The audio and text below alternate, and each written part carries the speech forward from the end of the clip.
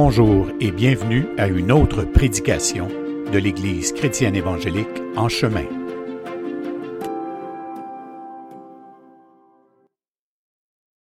Nous continuons cette série de la lettre de Paul aux Romains, séance 70.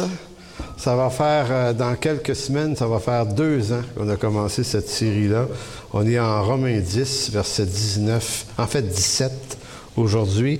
Et avant de lire le texte qui est concerné, la raison est à savoir pourquoi donner un titre comme celui-là, « La grâce scandaleuse de Dieu ».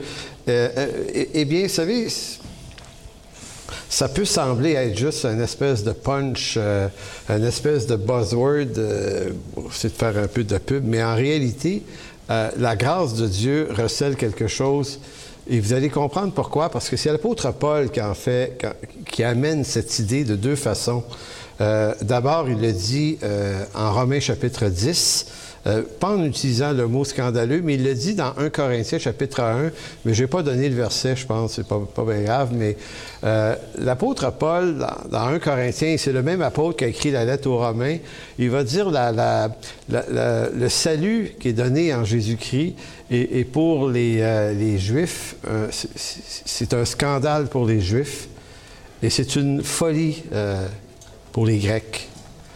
Et c'est intéressant de savoir que pour un Juif qui, du temps de Paul, entendait dire que Jésus-Christ, ce Jésus qui a été crucifié, et la chose est quand même connue, surtout en Israël, que cet homme pendu au bois pouvait être le Messie. En quoi c'est scandaleux pour eux? Pourquoi vont-ils dire que c'est un scandale? C'est littéralement pas possible de penser à une chose pareille. Eh bien, c'est parce que quiconque est pendu au bois, c'est supposé d'être un maudit de Dieu. Donc, il faut comprendre que quand l'apôtre Paul annonce l'Évangile à des Juifs, il y a quelque chose qui cloche dans ce message-là. T'sais, comment peux-tu dire que dans le Pentateuque, on dit que quiconque sera pendu au bois sera maudit de Dieu, et tu es en train de nous dire que celui qui a été pendu au bois ici à Jérusalem est le oint de l'Éternel? Je ne sais pas si vous voyez là, l'espèce de distorsion que ça faisait. Donc, c'était pour eux autres complètement scandaleux, cette affaire-là. Ils ne peuvent pas concevoir. Et pour les Grecs, c'est une folie. Ce n'est pas un scandale, c'est une folie. C'est-à-dire, c'est complètement débile. C'est complètement débile. Si vous connaissez un peu le monde religieux chez les Grecs, chez les Romains, et le triomphe des divinités et les grandes agglomérations de divinités, les temples qu'il y avait à Rome, mais aussi à Athènes. Tu sais, un Dieu qui finit tué par des hommes, c'est comme... c'est loser, là. Tu peux pas adorer ça. Je veux dire, si les hommes ont triomphé de lui, c'est comme... C'est pas un Dieu, là, c'est une folie, cette histoire-là. Donc, le message de l'Évangile est par la souveraineté de Dieu, il est voulu pour être pas invitant. Parce que si vous et moi, on a à présenter, si on vous avait demandé à vous, là, ou à moi, on vous avait demandé, fais-nous un marketing là-dessus, tu sais. Rends-nous ça vendable. Il faut que ça passe. Il faut que les Juifs puissent trouver ça cool, ce message-là, puis les Grecs aussi. Bien, qu'est-ce qu'on aurait fait? Bien, on aurait fait ce qu'un certain christianisme de notre temps fait, c'est-à-dire de tenter d'embellir le truc à tout prix, de rendre un Jésus présentable, donc d'y donner une personnalité qui fit avec les valeurs du siècle présent, donc un Jésus qui accepterait à peu près tout ce qui se passe aujourd'hui, un Jésus aimable au sens de ce que veut dire l'amour aujourd'hui avec toutes ces déclinaisons bizarres. Mais les apôtres, ni Jésus ni les apôtres ont eu cette mission-là. Le message de l'Évangile, il est puissant quand il est présenté comme il est donné. Il dit, c'est peut-être une folie pour les Grecs, mais c'est une puissance de Dieu pour celui qui croit. 1 Corinthiens, chapitre 1. C'est une puissance de Dieu pour celui qui le croit et qui le croit comme il est. Et scandaleux pour les Juifs, Mais on va voir un peu plus loin pourquoi.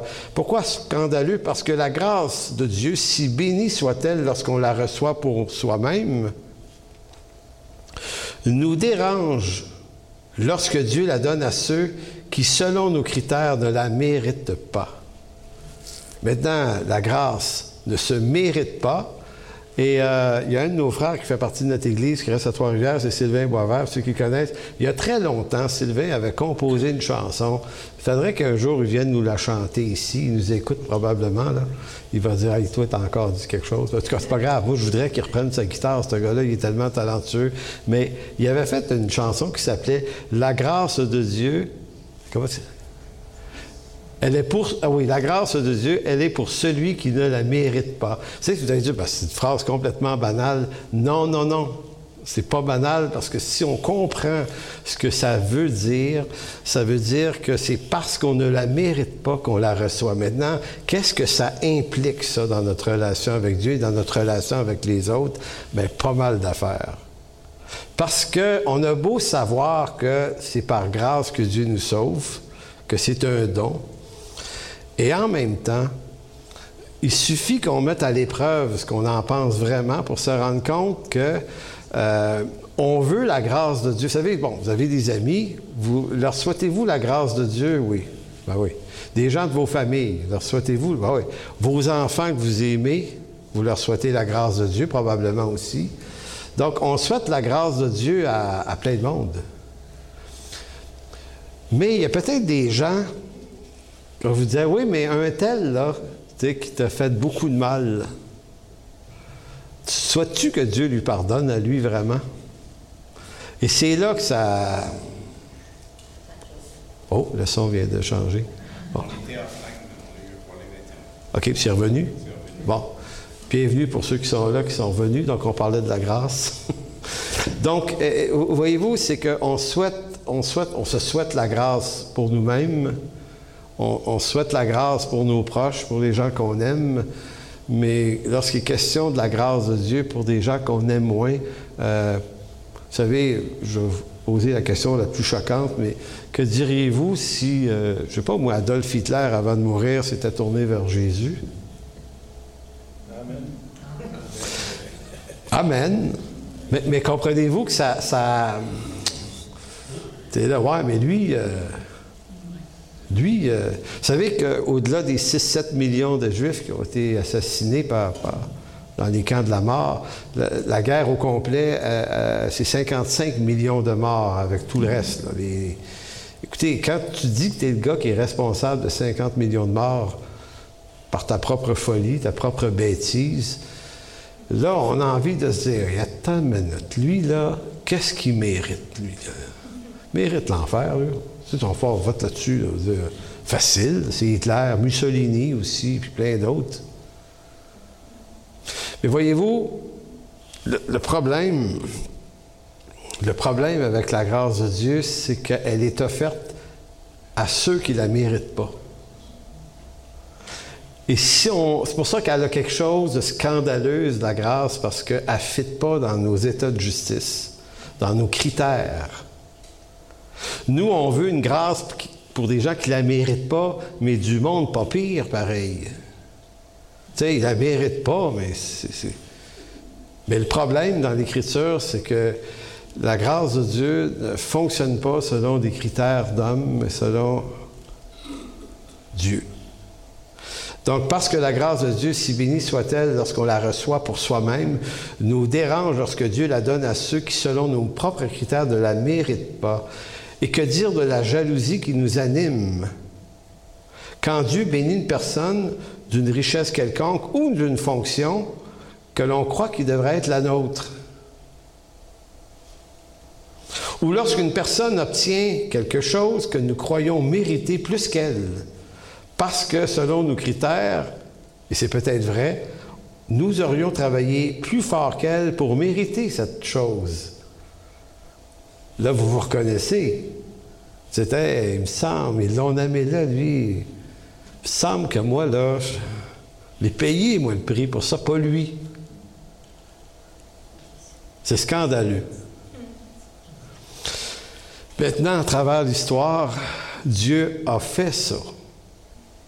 Et il a fait ça souvent. La plupart des héros de la foi, là, sont des hommes profondément intrigants. Qu'on pense à Abraham, le père de cette grande nation, qui, à 2 reprises, a abandonné sa femme dans les harems de d'autres rois pour sauver sa peau. Vous appelez ça comment, un homme comme ça? Un lâche.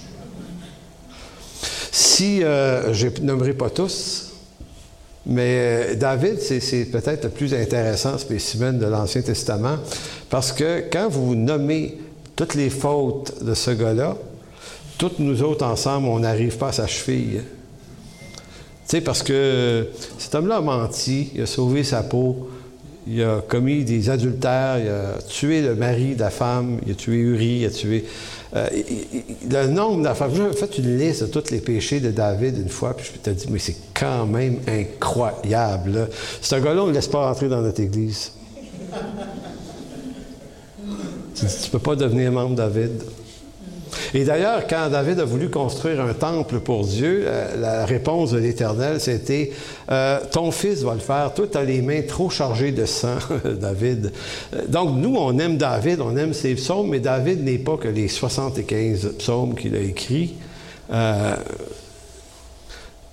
C'est un gars intense, là, David. C'est un gars intense. Si ta femme est jolie, invite pas David à souper. J'exagère à peine. David, c'est un homme à femme. C'est quelqu'un qui ne se privait pas. Et son fils encore moins que lui. Et là, nous, on est obligés de dealer avec ça puis de dire, OK, Seigneur, tu sais, c'est pas en train de dire que nous autres, on peut faire les mêmes choses. Là. C'est juste à dire que ta grâce là, que tu accordes à des hommes, à des femmes ici et là, elle ne fit pas dans nos critères de justice à nous. Et c'est pour ça que ça s'appelle une grâce. C'est que ça ne se mérite pas. Nous aimons la grâce à la condition qu'elle rencontre notre conception de la justice, voire même de l'équité. Et on est dans un monde comme ça. L'équité. Mais voilà, la grâce de Dieu échappe à tout ce qui semble juste selon nos critères de justice et d'équité, parce qu'elle est une grâce du début jusqu'à la fin. Donc, lisons Romains chapitre 10, versets 17 à 21, qui disent « Ainsi la foi vient de ce qu'on entend, et ce qu'on entend vient de la parole de Christ. Mais je dis, n'ont-ils pas entendu? Au contraire, leur voix est allée par toute la terre et leur parole jusqu'aux extrémités du monde. Mais je dis, Israël ne l'a-t-il pas su? » Petite pause ici. Puisque la foi vient de ce qu'on entend vient de la parole de Christ, l'apôtre Paul suggère que, est-ce que cette parole, ils l'ont pourtant entendue, depuis Moïse, les Juifs, le peuple juif est exposé à l'Écriture à tous les sabbats, à la synagogue. Et jusqu'aux extrémités du monde d'alors, il y avait des synagogues partout. Et certains commentateurs suggèrent aussi que l'apôtre Paul fait référence également à ce qu'il dit dans Romains 1, Dieu se révèle de toute façon à travers sa création. Comme Marjolaine chantait, les cieux proclament aussi. Et ça parle également du Créateur. Donc, Paul se dit, mais comment ça se fait qu'ils l'ont entendu? C'est pour ça qu'il dit, mais je dis, Israël ne l'a-t-il pas su? Moïse, le premier, dit, j'exciterai votre jalousie parce qu'il n'est point une nation. Retenez, parce qu'il n'est point une nation. La question, c'est, mais de quelle nation parle-t-il? Et il dit, non pas par les nations, mais une nation, et c'est un détail qui n'est pas anodin, c'est pas au pluriel, c'est au singulier, qui n'est point une nation. Je provoquerai votre colère par une nation sans intelligence. Quand Paul veut parler des Grecs, il utilise le mot grec, souvent en comparaison juif et grec, sinon juif et païen, mais ici, c'est pas païen, c'est pas grec, c'est une nation. Donc, Paul est en train de dire, leur incrédulité était prévue. par Moïse, dans Deutéronome 32, je ne lis pas le texte, mais Dieu avait dit, « J'exciterai votre jalousie par ce qui n'est point une nation. » En d'autres mots, Paul dit, le fait qu'Israël ne se soit pas tourné vers son Messie il y a 2000 ans, ce n'est pas une erreur de parcours que Dieu n'aurait pas prévu en se disant, « Ciel, j'ai tout fait. Comment ça qu'il ne me croit pas? » Ben voyons. Tout est prévu d'avance. Dieu est parfaitement souverain sur toute chose. Donc, il avait prévu l'endurcissement d'Israël, son incrédulité. Ésaïe 53 avait même prévu un Messie souffrant qui viendrait prendre nos fautes. Le Nouveau Testament est écrit dans l'Ancien Testament. Il est là, ici et là. Toutes sortes de déclarations. Donc, il n'y a pas le Nouveau Testament et l'Ancien Testament comme s'il y avait une cassure entre les deux. Il y a une super continuité entre les deux. Et Paul ajoute au verset 20, « Ésaïe pousse la hardiesse jusqu'à dire, « J'ai été trouvé par ceux qui ne me cherchaient pas. Je me suis manifesté à ceux qui ne me demandaient pas. » Ça veut dire du monde qui n'ont pas prié.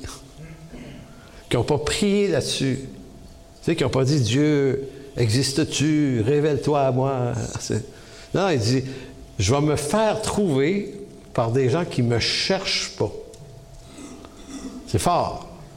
C'est intéressant quand même. Ça nous ressemble, non?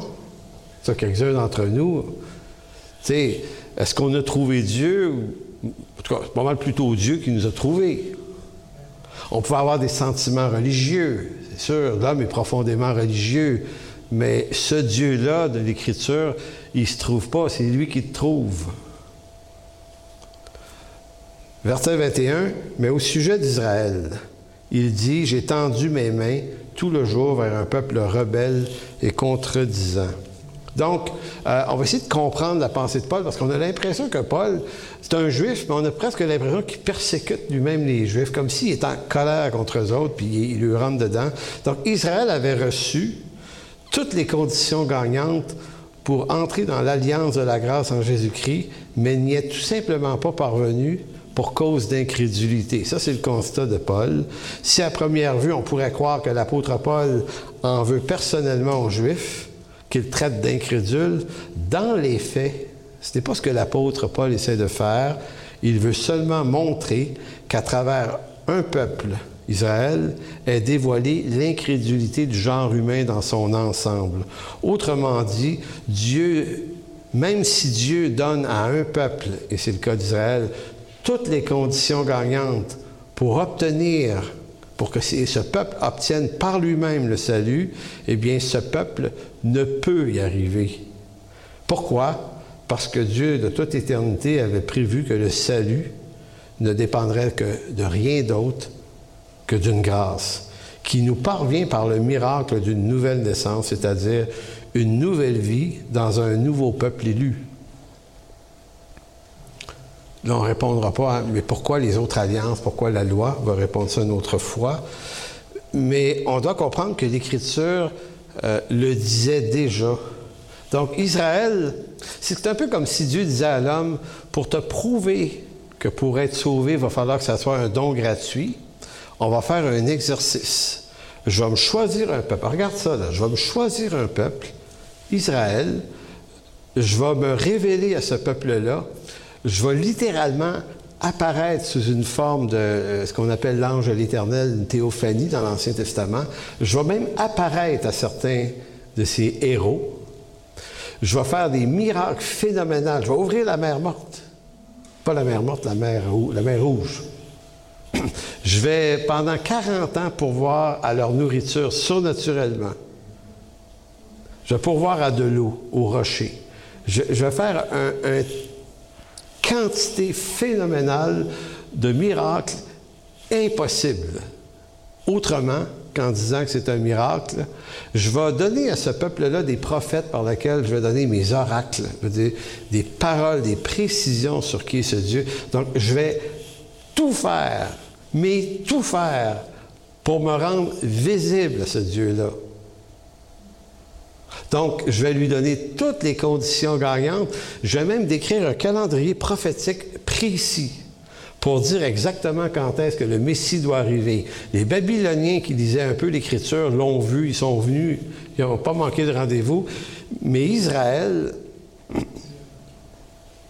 quand ces gens-là arrivent de Babylonie, ils se disent, bien, qu'est-ce que vous voulez? Bien, ils disent, le roi de l'Éternel arrive. Daniel, le prophète, avait vécu en Babylonie. Les prophéties, le calendrier était connu. Il avait nommé tous les empires qu'il allait avoir, puis la succession, puis la précision des années des peuples et la précision du roi de l'Éternel lorsqu'il allait arriver. Fait qu'à un moment donné, les autres sont là, ben c'est vraiment bien écrit, votre livre, en passant, ça marche, on est ici. Il est supposé de naître. Mais le peuple qui a ce livre-là dans le visage à tous les sabbats, tout le temps, ils le connaissent par cœur. Rien. Et quand on finit par leur présenter c'est qui lui, ils le crucifient. Maintenant, tu dirais, c'est les Juifs. Non, non. À travers eux, ce que ça veut montrer, c'est qu'on est tous des incrédules et des aveugles. On ne peut pas se dire, ouais, mais moi, si j'avais été là, je l'aurais vu, Jésus, j'aurais aimé Jésus. C'est sûr, j'aime tellement Jésus que je... Non, tu l'aurais haï comme toutes les autres. Fait que l'argument de Paul en Romains 10, c'est qu'il se sert de l'incrédulité, du modèle d'incrédulité des Juifs, parce que l'incrédulité, elle est d'une portée universelle. On est tous pris du même péché en Adam. Donc, c'est pour ça que le salut a toujours été prévu par Dieu depuis toujours comme étant, comme quoi il serait un don gratuit. Et la nouvelle naissance, c'est ce qui est précisé dans Jean chapitre 3, lorsque Jésus parle à Nicodème. Ça va être une nouvelle vie. Une nouvelle naissance, là, c'est pas une deuxième chance. C'est pas une deuxième chance de réussir ce qu'on n'a pas réussi dans la première naissance, c'est-à-dire être du bon monde. La nouvelle naissance, c'est une autre vie qui commence dans cette vie, et cette vie humaine qui, elle, va tout finir dans le tombeau, va se poursuivre dans ce nouveau corps glorifié qui est cette nouvelle vie, avec un nouveau peuple élu. Qui n'est pas un changement, parce que certains vont voir ça comme étant Dieu élimine Israël, puis il choisit l'Église. C'est comme si Dieu bâtissait le truc en chemin. Ça marche pas qu'Israël va trouver un autre peuple. Trouver un autre peuple, une autre gang. Non, en Abraham, Genèse chapitre 12, Dieu avait promis de bénir les descendants d'Abraham et de bénir aussi toutes les nations du monde. La continuité était déjà associée aux promesses abrahamiques et à cette alliance. Tout était là. Tout était écrit. Nouvelle naissance signifie dans cette nouvelle naissance, en Jésus-Christ, nous cessons d'être des Canadiens. Nous le sommes dans l'entité terrestre, mais en Jésus-Christ, nous sommes des citoyens des cieux, gens de la maison de Dieu. Et les Juifs ne sont plus des Juifs, ils deviennent des citoyens des cieux, ceux qui se tournent vers Jésus-Christ, bien sûr. Donc, on est membre d'une nouvelle nation qui s'appelle l'Église, ici-bas.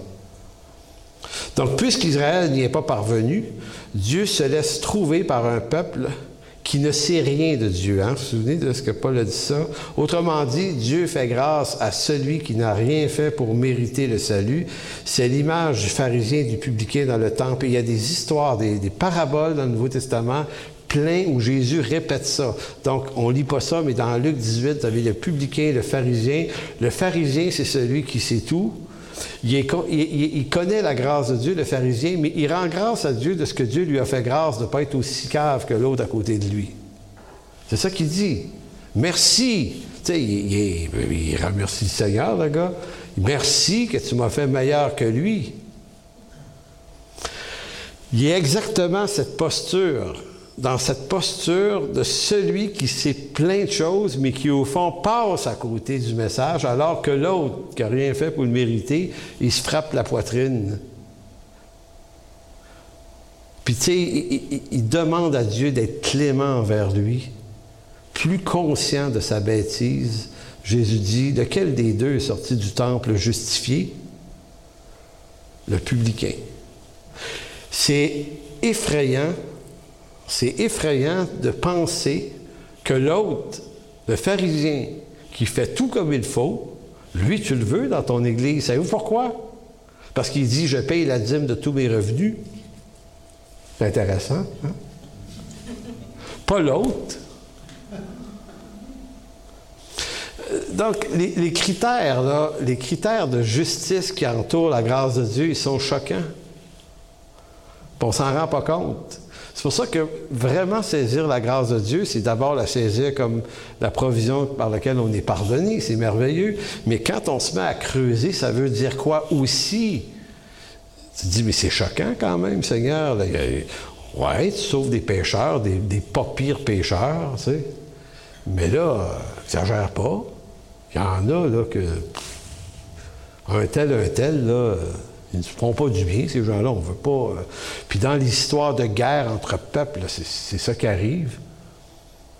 Tu sais, les Français, durant la Deuxième Guerre mondiale, ou les Juifs, ils ne devaient pas souhaiter que Dieu leur fasse grâce aux Allemands dans leur méchanceté. C'est comme, tu es dépassé.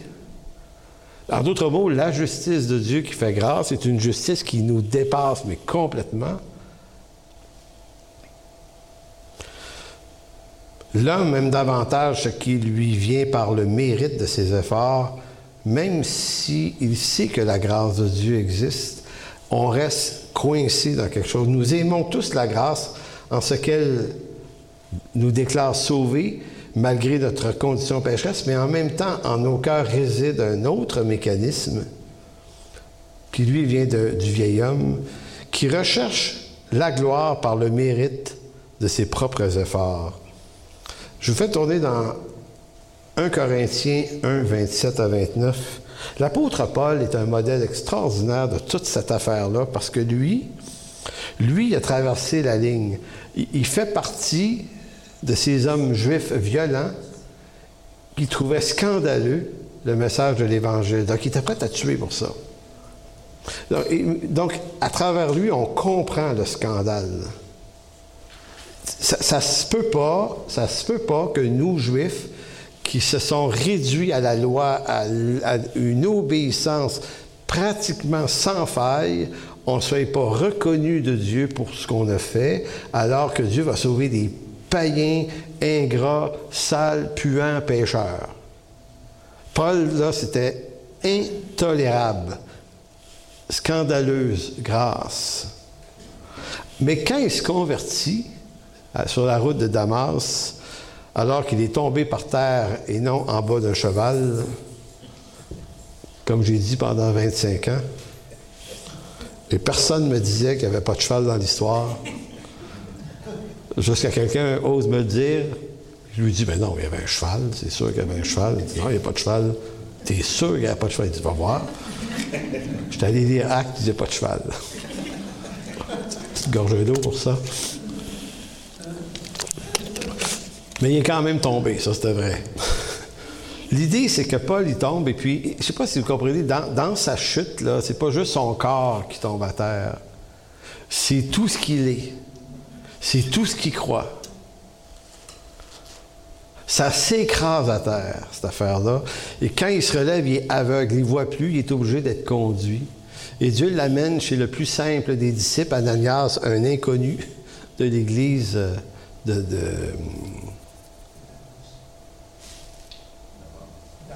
Damas, oui, excusez, il y a blanc de mémoire. Et c'est juste après que l'apôtre Paul va être obligé de digérer toute la question, et en 1 Corinthiens 1, 27, il va dire « Mais Dieu a choisi les choses folles du monde. » Et là, je vous lis ça, dans le rapport où on a vu, dans Romains 10, c'est écrit « J'exciterai la jalousie par une nation. » Une nation, il faut peut-être relire l'autre, là. « J'exciterai votre jalousie par ce qui n'est point une nation, je provoquerai votre colère par une nation sans intelligence. » Savez-vous c'est qui, au fond? C'est nous autres. C'est pas les Grecs, c'est nous autres. Et Paul, même Paul le reconfirme aux Corinthiens, il veut dire « Mais Dieu a choisi les choses folles du monde pour confondre les sages. Dieu a choisi les choses faibles du monde pour confondre les fortes. Dieu a choisi les choses viles du monde et celles qu'on méprise, celles qui ne sont point pour réduire à néant celles qui sont, afin que nulle chair ne se glorifie devant Dieu. » Je pense que vous voyez, il y a une corrélation.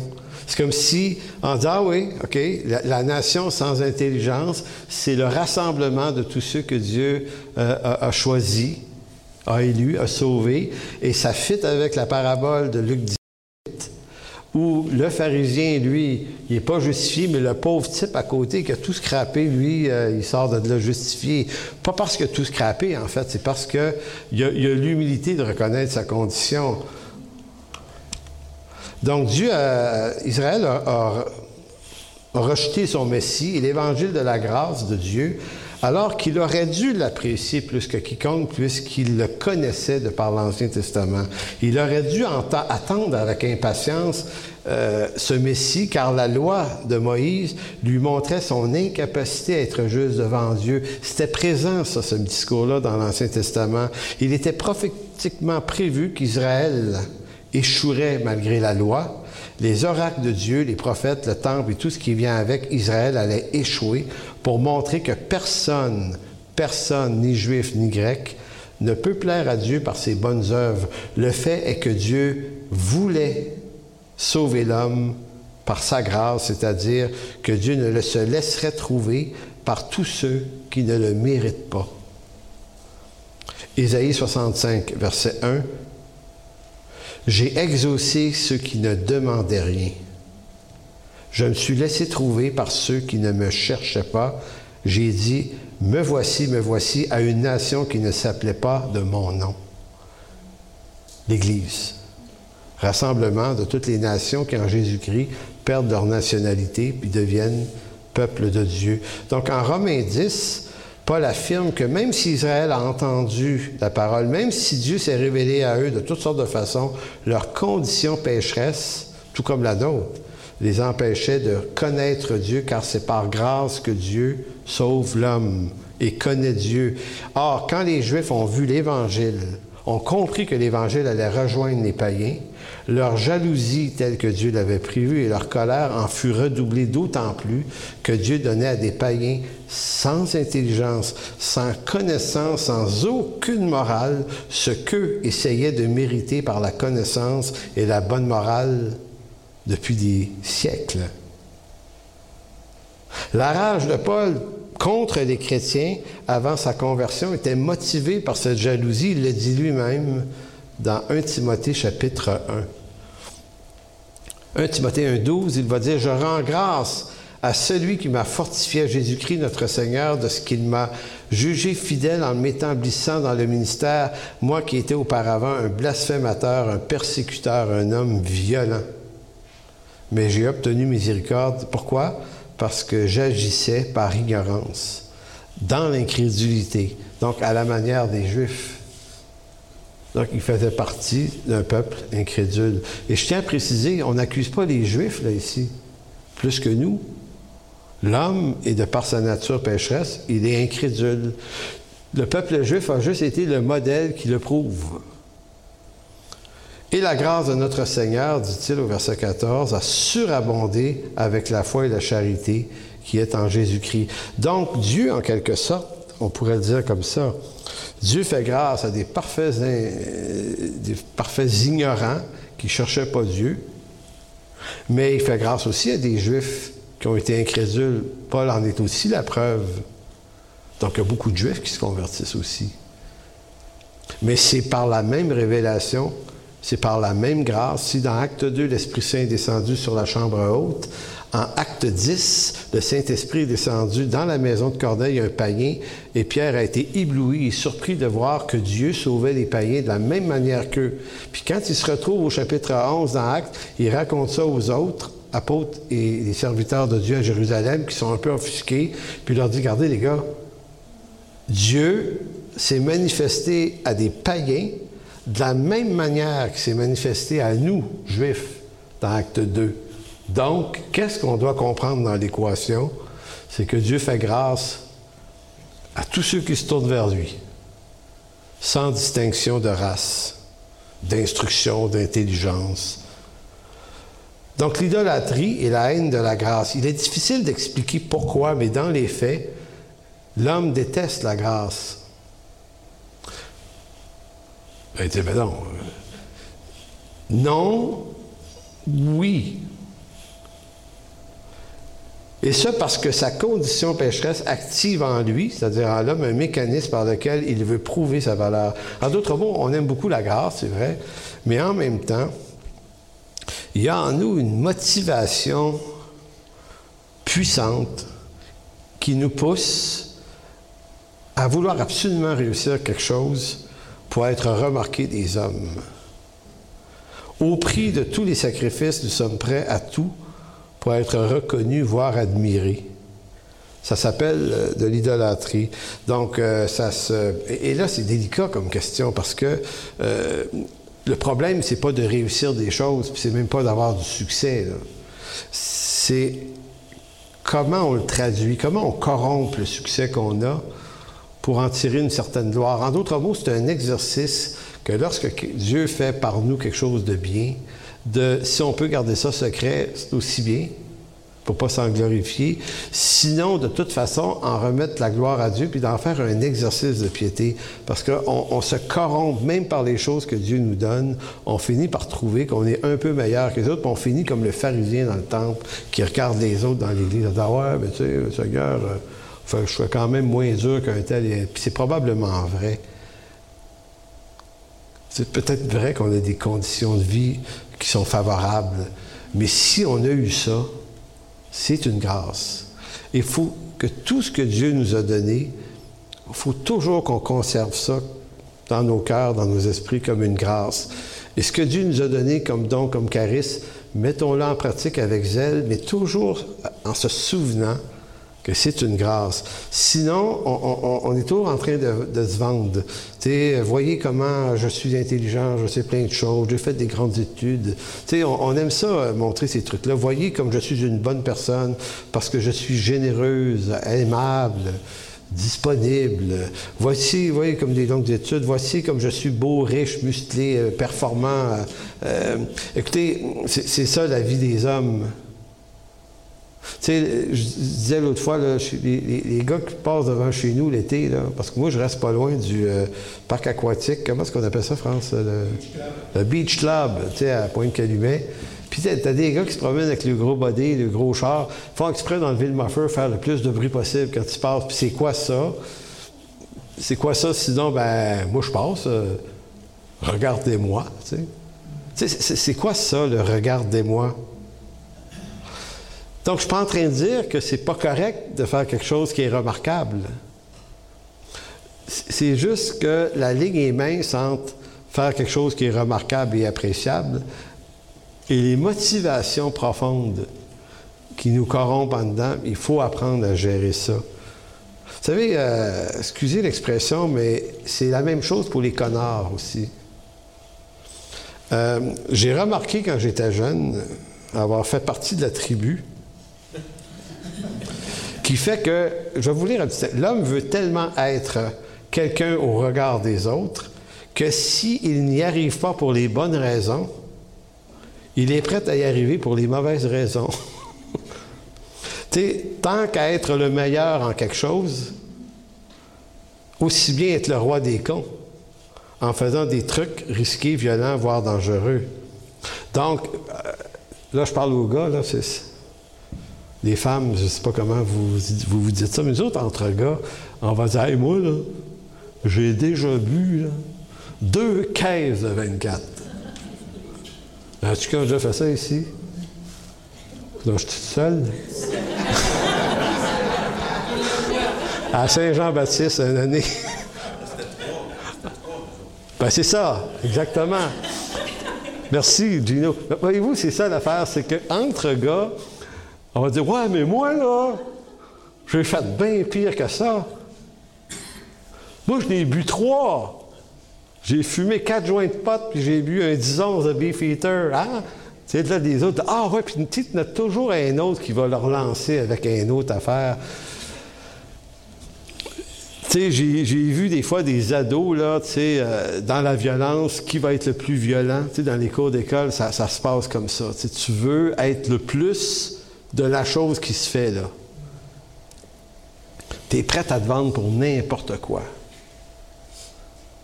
Pour être accepté, pour être apprécié. Puis tout ça, ça montre à quel point c'est toujours le même problème, celui du rejet. On ne se sent pas bien dans notre peau. Donc, ou bien on va essayer de performer de façon positive ou de façon négative, mais c'est le même mécanisme, je pense, qui travaille en dedans, qui nous fait absolument vouloir être quelque chose, en bien ou en mal. Il existe en nos cœurs une folie qui nous pousse à vouloir être le meilleur, peu importe dans quoi. Sinon, une attitude capricieuse qui tend à toujours excuser nos fautes en justifiant nos mauvaises actions, à la manière d'Adam, qui le fait en Genèse 3 en allant se cacher et en se revêtant de ceinture j'allais dire de peau de banane, mais de figue. Oui, c'est ça. Hey, manque de mémoire. Maintenant, je vous fais tourner dans Matthieu 20, verset 8. Je veux juste montrer que ce mécanisme-là de la grâce, qu'on aime beaucoup, mais qu'on n'aime pas quand elle favorise quelqu'un qu'on aime moins pour des raisons de justice et d'équité. Dans Matthieu 20, vous avez cette affaire de la parabole des travailleurs, tu sais, dans la vigne, là. Et donc, ils promettent un certain salaire, tu sais, puis à ceux qui vont venir travailler dans sa vigne, mais il y en a qui arrivent un peu plus tard que d'autres. Hein? C'est ça. Donc, verset 8, « Quand le soir fut venu, le maître de la vigne dit à son intendant, appelle les ouvriers et paie-leur le salaire en allant des derniers aux premiers. Ceux de la 11e heure, ça, on comprend qu'ils ont travaillé 1 heure à peu près, eux autres. Pas long, là, 1 heure. Reçurent chacun un denier. Fait que là, celui qui est arrivé le matin, il disait, je devrais en avoir 11 deniers, moi. Si on parle de justice et d'équité, là. Donc, les premiers vinrent ensuite, croyant recevoir davantage, mais ils reçurent aussi chacun un denier. Elle est tellement éclairante, cette histoire-là. Elle est dure à accepter. Êtes-vous syndiqué ou si vous travaillez? Allez parler de ça à votre délégué syndical. Dites-vous un texte de la Bible. C'est comme... Donc, en le recevant, ils murmurèrent contre le maître de la moisson et dirent, « Ces derniers n'ont travaillé qu'1 heure et tu les traites à l'égal de nous, qui avons supporté la fatigue du jour et la chaleur. » Il répondit à l'un d'eux, « Mon ami, je ne te fais pas de tort. N'es-tu pas convenu avec moi d'un denier? Prends ce qui te revient et va-t'en. Je veux donner à ce dernier autant qu'à toi. » En d'autres mots, je suis gracieux. Et là, on est ici, là, je vous disais, la grâce, on l'aime bien, mais en même temps, à ta minute, là, t'es trop gracieux avec eux autres, t'aimes pas ça. Pas juste, pas égal. Et là, c'est pour ça que des paraboles comme ça, il y en a une couple dans le Nouveau Testament qui viennent frapper notre justice propre. Parce que c'est pas acceptable selon les critères de notre justice, et encore moins dans notre monde à nous autres. Donc, verset 14, « Prends ce qui te revient et va-t'en. Je veux donner à ce dernier autant qu'à moi. Ne m'est-il pas permis de faire de mon bien ce que je veux? Ou vois-tu d'un mauvais œil que je sois bon? » Ainsi, les derniers seront les premiers et les premiers seront les derniers. Donc, critère de la bonté de Dieu qui est exposé ici. Vois-tu d'un mauvais œil que je sois bon? Alors que de mon œil à moi, c'est pas bon, ça. Parce que c'est pas juste, c'est pas équitable. Il y en a qui ont travaillé plus que d'autres. Donc, on est ici dans un rapport qui est tout à fait semblable à celui du pharisien dans Luc 18. On dirait que c'est la même histoire. C'est la même histoire que Jonas et Nénive. Tu sais, Jonas, il dit, ben non, je ne vais pas leur prêcher la repentance, de peur qu'ils se repentent. Les Ninivites, ils ne méritent pas ça, c'est des ennemis d'Israël, voyons. Dieu disait, ouais, mais il aurait pu lui dire, vois-tu d'un mauvais œil, Jonas, que je sois bon? Si j'ai choisi de sauver ton ennemi, c'est ma grâce aussi. Puis là, nous, on dit, ouais, mais c'est un ennemi. Et là, Dieu pourrait dire, ouais, mais toi, là, dans ta condition, tu es aussi mon ennemi. On est par nature, Romains 5, ennemis de Dieu. Tous. Donc, Dieu fait grâce à ses ennemis de différentes façons, mais on a de la misère à jauger ça. Parce que, en fait, Plus que les autres, je trouve injuste que ceux qui en font moins reçoivent autant que moi par pure grâce. Donc, vous savez, il y a peut-être des gens qui vont être sauvés sur leur lit de mort. Puis ils vont avoir profité de la vie, là. Ils ont eu du fun toute leur vie. Il n'y avait pas de règles, eux autres, qui les restreignaient à ne pas pécher. Fait que tu dis, hey, hein? Toi, là, ta vie, tu as marché avec Dieu, tu as été sérieux, puis c'est correct, tu sais. Puis à un moment donné, lui, il est sauvé 5 minutes avant de mourir. Tu dis, ah, c'est bon. Avoir su qu'on pouvait sauver. Je vous dis pas qu'on pense de même. Mais je vous dis que... Hein, il y a quelque chose qui nous dit, ouais. N'est-ce pas l'un des moteurs qui active les querelles en ce monde et dans nos cœurs, les guerres entre peuples? Nous sommes contaminés par cette chose ignoble qui nous fait détester cette grâce qui est offerte à un autre, d'une certaine façon, plutôt qu'à moi. Nous aimons la grâce pour ce qu'elle nous apporte, mais nous l'aimons moins pour ce qu'elle apporte aux autres, surtout ceux qu'on aime moins, surtout ceux que nous trouvons indignes parce qu'ils nous ont fait peut-être du mal. Et c'est ça qui est le cœur de Romains 10. Je m'en vais vers la fin en vous disant... il existe plein de clubs sélects dans le monde. Vous savez, pour avoir un club de milliardaires, là, des gens qui ont travaillé fort toute leur vie, qui font partie d'un club sélect de milliardaires, et s'il y en avait un gars là-dedans qui avait gagné, il y a un gars aux États-Unis qui a gagné 2 milliards à la loterie la semaine passée, hein? 2 milliards. Bon. 2 US. Donc, 3 milliards. Tu sais, imaginez que ce gars-là, lui, il dit bon, ben moi, je suis milliardaire, je veux rentrer dans le club des milliardaires. Pensez-vous qu'ils vont le laisser rentrer? Non. Ils vont dire, t'es milliardaire, c'est le seul critère que tu as, mais toi, tu n'as pas travaillé fort comme nous pour être ici. Fait qu'il existe toutes sortes de clubs. Tu sais, il existe des clubs de golf pour certains, des clubs sélects d'artistes, des clubs sélects d'amis. Il y a même des clubs sélects de pasteurs. On reproduit ces choses-là. C'est effrayant. Effrayant. Puis ce que ça vient montrer, c'est que nous aimons la gloire des hommes parce qu'en chacun de nous, une idole. On aime idolâtrer les autres ou on aime être idolâtré nous-mêmes. Mais c'est en quelque sorte. Et je vais terminer sur la parabole, une autre parabole qui montre encore la même affaire, la même intensité, le même problème. L'histoire du fils prodigue, là, qui, a tout dépensé la moitié de la fortune de la famille. Et vous avez l'autre fils qui a tout fait ce qui était bien.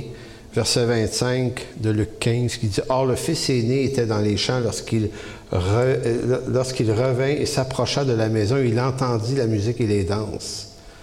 Il appela un des serviteurs et lui dit, il demanda ce que c'était. Ce serviteur dit, ton frère est de retour parce qu'il l'a retrouvé en bonne santé. Ton père a tué le veau gras. Il se mit en colère. Je ne sais pas si vous voyez le mécanisme. Il est là dans nos cœurs, ce mécanisme-là. Là. Il se mit en colère, il ne voulut pas entrer. Son père sortit, il le pria d'entrer, mais il répondit à son père, « Voici, il y a tant d'années que je te sers sans avoir jamais transgressé tes ordres, et jamais tu ne m'as donné un chevreau pour que je me réjouisse avec mes amis.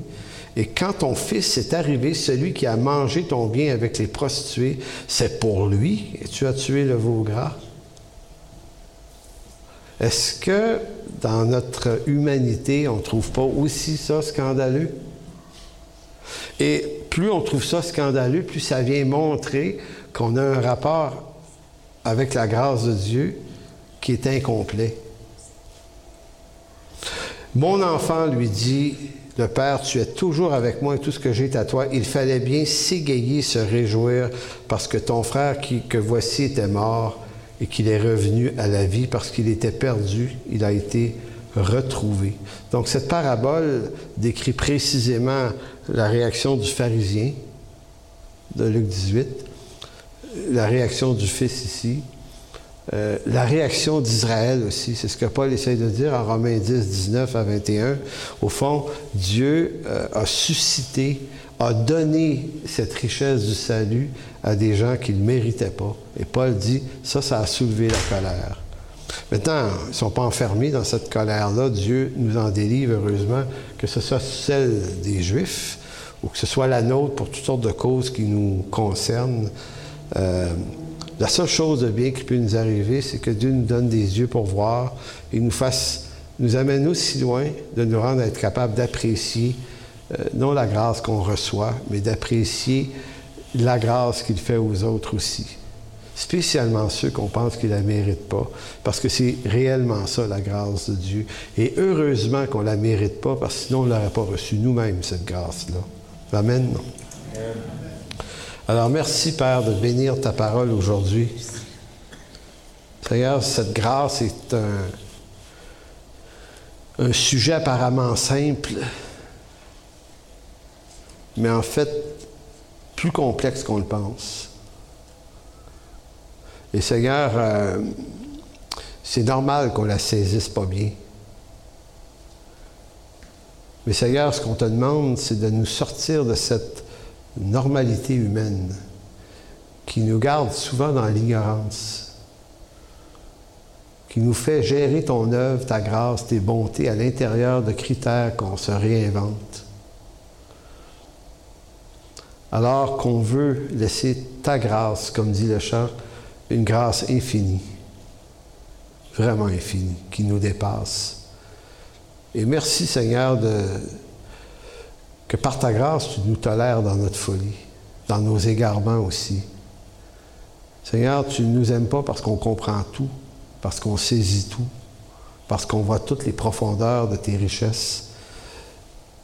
Non, Seigneur, ton amour ne vient pas de ce qu'on sait, de ce qu'on comprend, de ce qu'on est brillant. Ton amour vient de ce que tu es, toi, par nature. Dieu est amour. Et c'est ça notre espoir.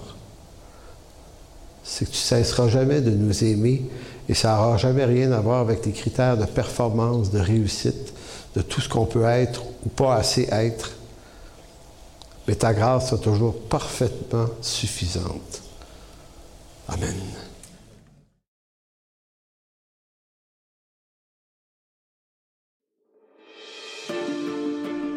Pour toute information, n'hésitez pas à communiquer avec nous à info@église-en-chemin.com.